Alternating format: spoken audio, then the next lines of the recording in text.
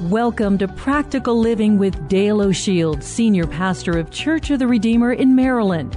We pray that through this message, you will learn how to apply God's Word and truth to your life. Stay with us as we discover God's truths that will transform us. I want to sort of lay a bit of a foundation this weekend for the idea of communication. We did so weekend before last, and we're continuing in this theme together. And there are two basic truths that I want to share with you today. Now, by the way, Nick kept us a little longer than normal last weekend, so I'm going to go a little shorter this weekend. Is that okay? So you'll get out a little earlier. Maybe you'll like me more than Nick if I do that, all right? But that notwithstanding, let's dive into today's message. Here's the first thing that I want to share with you out of the two things for this weekend. Number one, we learn from Scripture and we learn from practical experience of life that the characteristics of our communication will determine the quality of our relationships. It's a long statement. Let me break it apart for you. The characteristics, that is what it looks like, what it sounds like, what it is. When you talk about the characteristics of something, it's the nature of it. When you look at it, this is what you see. When you listen to it, this is what you hear. So the characteristics of our communication, the way we communicate, what our communication looks like and sounds like, is going to determine to a large degree what the quality of every relationship in your life. So if you're going to improve your relationships, what must you improve? Your communication. And this is extremely clear in Scripture. It's also clear, as I said a moment ago, just from practical life experience. So we're talking about how to actually do this. Let me give you a graph to show you sort of how relationships often work. And I'm going to use this red mark in the middle as being sort of the status quo of a relationship. Things are not really going necessarily bad nor good. And by the way, I'll mention this, no relationship will ever stay at status quo. It's either moving better or worse. So you're never going to be static in a relationship. Every day of a relationship is different, and every day of a relationship you're moving toward health or dysfunction. You can't stay still in a relationship. And so in a relationship, you'll be always going in one of two directions. In the negative direction, you'll head toward killing the relationship. And there are a lot of relationships that we describe as being dead. The marriage is dead. We use that phrase at times. This friendship is dead. That is, something or events over time have killed the passion, killed the relationship. Now, by the way, let me quickly add, as believers in Jesus Christ, we know that no dead thing that's not the end of deadness, because Jesus said, I am the resurrection and the life. The deadest marriage can come back to life through the power of Jesus. Amen? Okay? He is the resurrection and the life. But nevertheless, we can do things that kill or destroy our relationships. On the other hand, to this degree, from a positive standpoint, we can do things that create a vibrant, life-giving relationship. There's life in our interactions, life in our marriage, life in our family. So in any relationship, you're moving in one of these directions all the time. You're either killing it, it's dying, or you're working on it, it's improving and moving toward vibrancy or toward death. If a relationship is moving in this direction, you need to intervene and intervene quickly so that you do not allow it to gain negative momentum and completely be destroyed. If it is improving, you need to add momentum to the improving of the relationship so it continues to be vibrant. If it's a vibrant relationship, you need to work well to maintain it so that that health can be strong. Now, what makes the difference between death and vibrancy in a relationship? A variety of things, but there's one primary thing the Bible says will make the difference in death or life in a relationship, and that is your words. Look at Proverbs with me. In Proverbs chapter 18, verse number 21, the Bible says, what you say can mean life or death. Those who speak with care will be rewarded. So the Bible is very clear that your words are either taking your relationship toward death or taking your relationship toward life. And if you want to resurrect a dead relationship or a dying relationship, if you want to continue to improve a relationship that's moving perhaps already in the right direction, the focus needs to be upon your words, or let's broaden it a bit, upon your communication. Because you improve the quality of your communication, that's going to affect the quality of your relationship. Now I'm going to share with you 8 words or 8 terms today that will kill any relationship. The reason I'm giving you the negative is because if you understand the negative, then you'll then be able to apply the positive to it. So let's walk through quickly 8 things. All I want to do today is to sort of prompt your thinking as I give you these phrases that you'll think about your own relationships in life. The first thing that'll kill a relationship is coldness. You've gotten to the place where you've just shut down the relationship. There's almost no communication at all. And in fact, what you feel in those moments is the silent treatment. There's more silence than there is real interaction. And so there's a coldness, there's a sense of rejection and abandonment. And relationships can get to that point. That's when they're at a place of dying or perhaps even dead. Then there's disrespect and what we would call contemptuousness. That is, we show scorn toward the other person. In our communication, we are continually putting them down or using sarcasm and cutting remarks. And that's the characteristic of our interaction. Or a relationship can be very contentious. That is, there's a lot of fighting going on. There's more fighting than there is peace. And while there may be moments of peace, you know that a fight is about to break out at any moment. It's sort of like a hockey game. You know they're playing hockey now, but a fight's going to happen pretty soon here. Okay.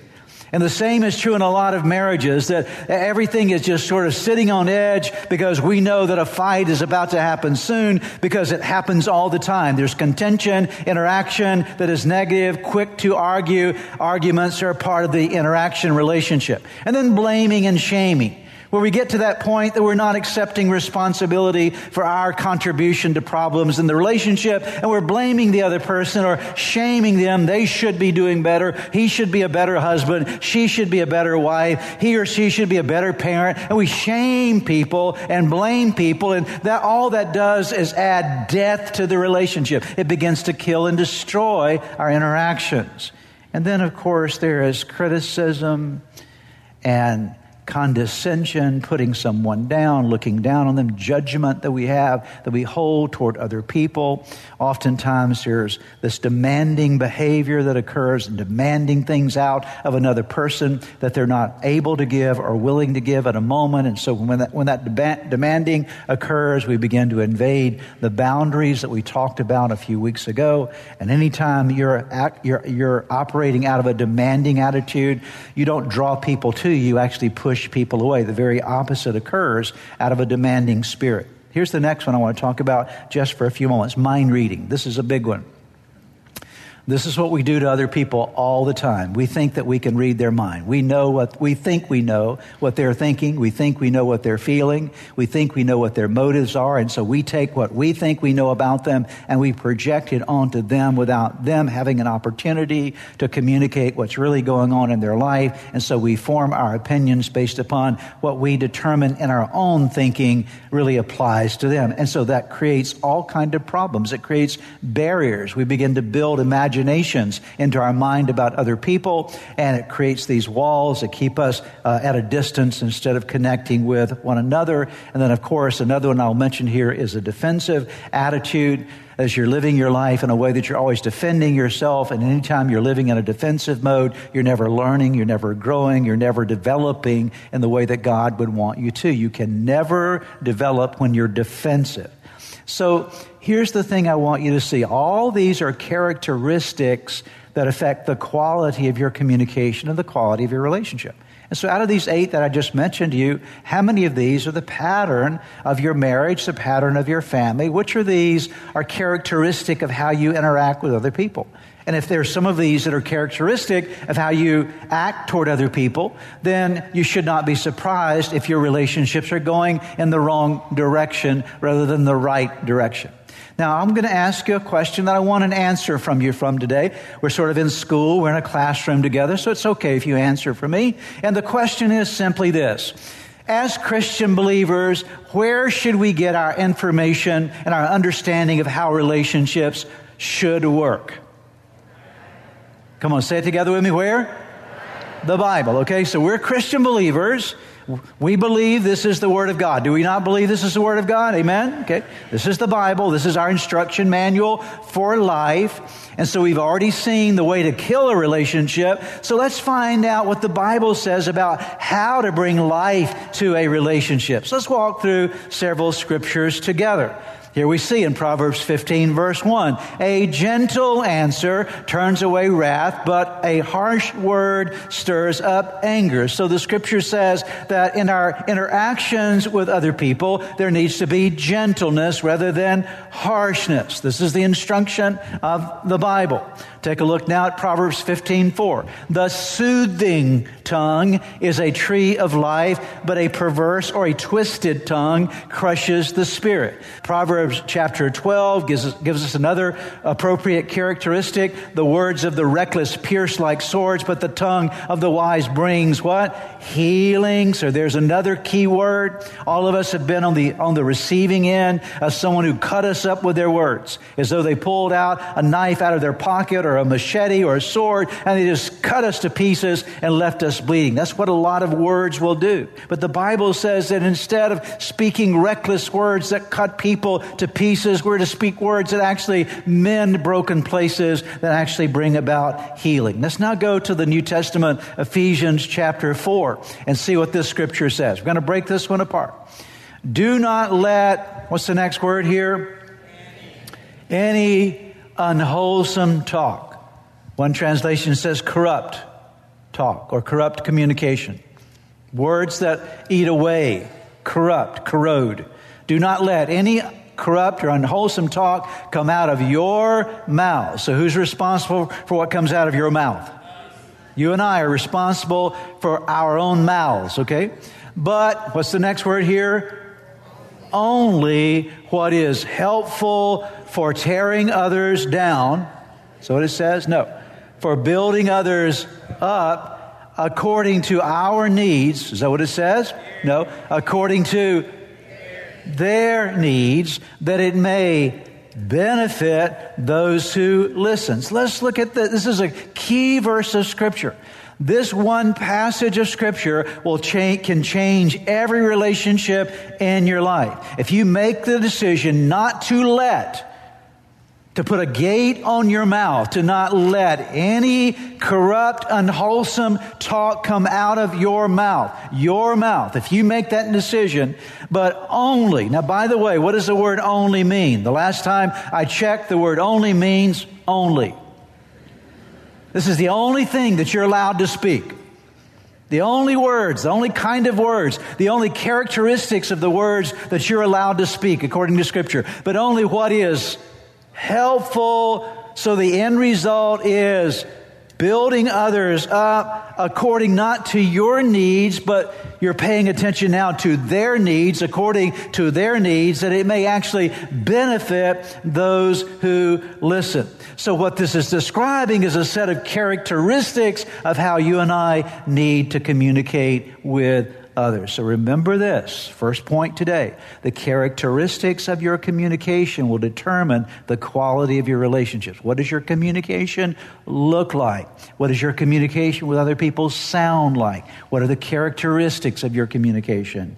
Because that will determine the quality of your relationships. You improve the characteristics of your communication, what will you also improve? The quality of your relationships. Let's go to the second point today. Told you there's only 2 points. This point will have 3 subpoints under it, but let's look at the second point. Read it with me. Improving relationships requires improved personal skills. So if you're going to change the characteristics of your communication so you improve the quality of your relationships, you got to know how to do it, okay?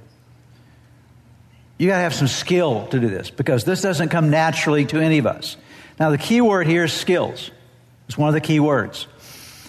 What is a skill? A skill is a learned competency or a learned capacity.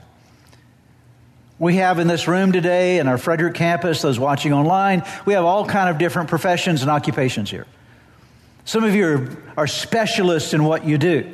And the reason you're a specialist in what you do, or you have a particular capacity, a particular talent in something, is because you developed that skill. You went to school and you learned about how to do this. You perhaps studied under a mentor somewhere. You took training classes. And so you didn't originally have the skill, but you developed the skill based upon investment. You gained wisdom and knowledge and the application of that wisdom and knowledge. And now you have a skill. You possess a skill. Now, this is true for communication. No one is born into the world with good communication skills. No one. Put two little children in a room together. It'll just be a matter of time before they're arguing.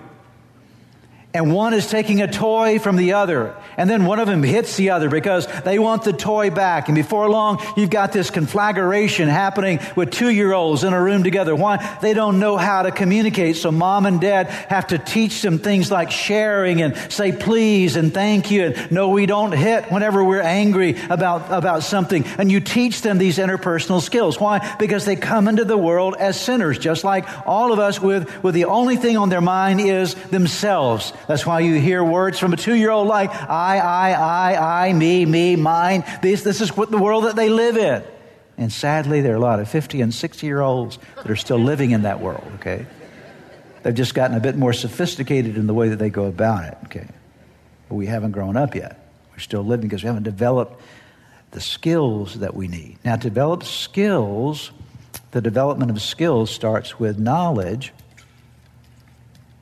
Think about in your profession, you had to get some knowledge before you developed your skills.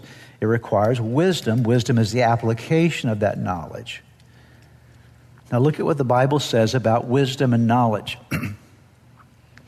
Getting wisdom is the wisest thing you can do.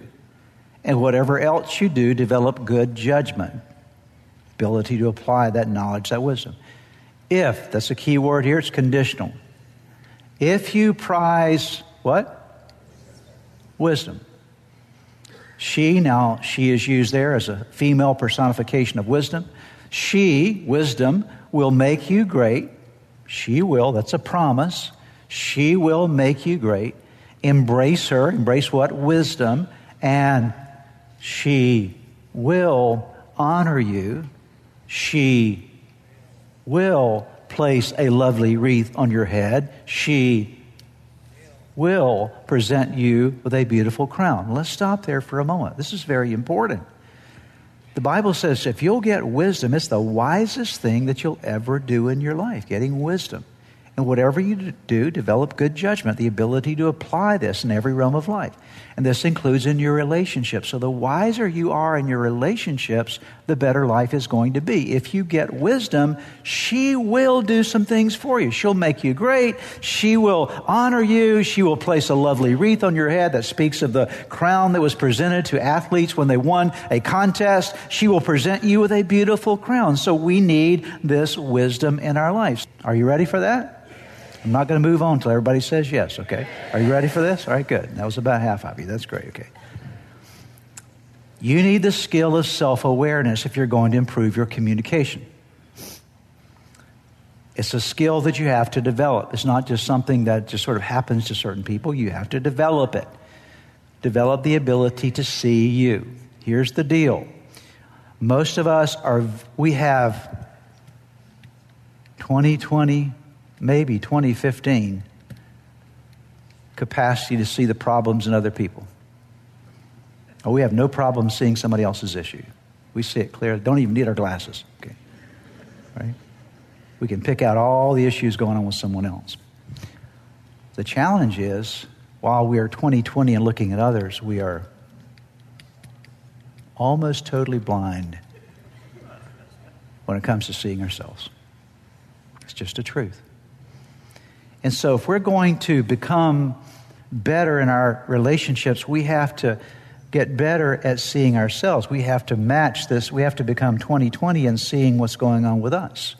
Because self-awareness is the ability to clearly see, to objectively see yourself and to realize what's going on with you rather than what's going on with someone else. We talked about this a few weeks ago, but I want to bring it back to our attention again because this is vital in a relationship. And you do this through reflection, and you do it through introspection, you do it through feedback in your life, you do it through the Holy Spirit helping you through self-examination, praying prayers like the psalmist prayed in Psalm 139, "Search me, O God, and show me my ways. If there be any wicked way in me, reveal that to me." And so you open your heart to God, because all of us here, and I've said this before, but I need to say it again, because this is where we live in our life. All of us have stuff going on inside of us. All of us have baggage that we bring into every relationship with us. And so often what's happening in our relationship is we're seeing the other person through our own baggage.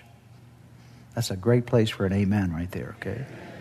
We're looking at the other person through our own baggage, and we're defining them through the baggage in our own life because we don't see our own baggage. We haven't dealt with our own issues, our own problems. And so we're forming judgments, and we're mind reading, and we're judging other people without realizing that it's really something going on inside of us.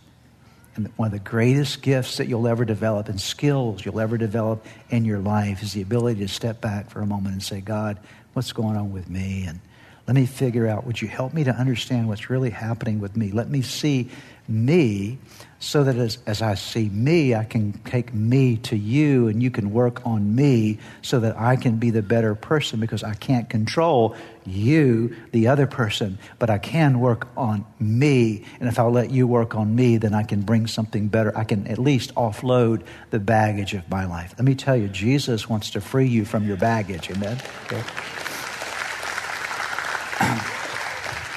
But he can't free you from your baggage if you are blind to it. Okay. I'm going to give you a verse of Scripture, and initially when I read this verse, you're going to say, what does that have to do with self-awareness? I'm going to show you what it has to do with self-awareness. Here it is. Proverbs 29:22. An angry person starts fights. Say it with me. An angry person starts fights. A hot-tempered person commits all kinds of sins. Now, there's a lot here that we could talk about. I'm just going to focus on the first part of this for today. What does an angry person do? Why do they start fights? It's not a trick question, okay? Because they are an angry person, okay? That's all I want you to see right there. They start fights not because they love fights. They start fights because they have something in them that they carry around with them everywhere they go. And if you carry anger around inside of you, don't be surprised if you're creating fights all the time. Because it's not about the other person, it's about what you're carrying around inside of you. And so to free you from all the contention and arguments and fighting that often goes on in relationships, where do you start? You don't start with the other person. You start with cleaning out the anger where? In your own heart. Because if you're no longer an angry person, it's less likely that you're going to be starting as many fights around you. And so it all begins with what's going on inside of you and me. So self-awareness is something that not very many people talk about, but it's a vital part of us growing in our relationship skills. And it's something you never fully arrive at. You have to pursue this for your entire life. Because not only do you need to offload baggage, but here's the problem. While you're offloading baggage, because we live in a broken world, you're accumulating baggage at the same time, okay? Because you're dealing with people and you're dealing with stuff, so you're trying to offload stuff, and then you got other bags that are starting to attach themselves to you, and so you never cease this process. It's an ongoing process in your life, but it's vital to relationships.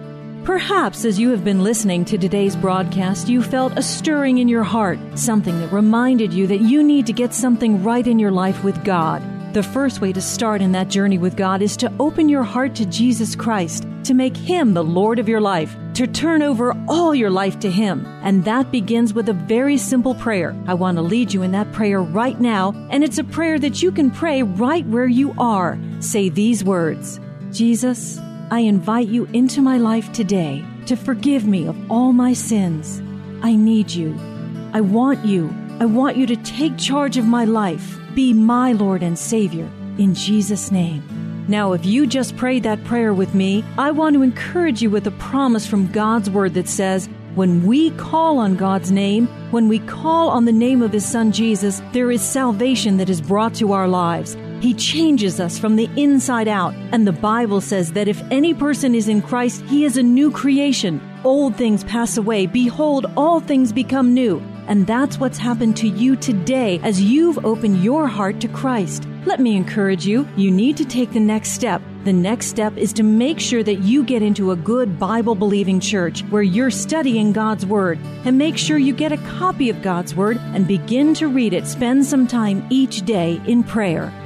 You've been listening to the teaching ministry of Practical Living with Dale O'Shield, Senior Pastor of Church of the Redeemer in Maryland. If you would like more information, please visit our website at church-redeemer.org. May God bless you and make you a blessing.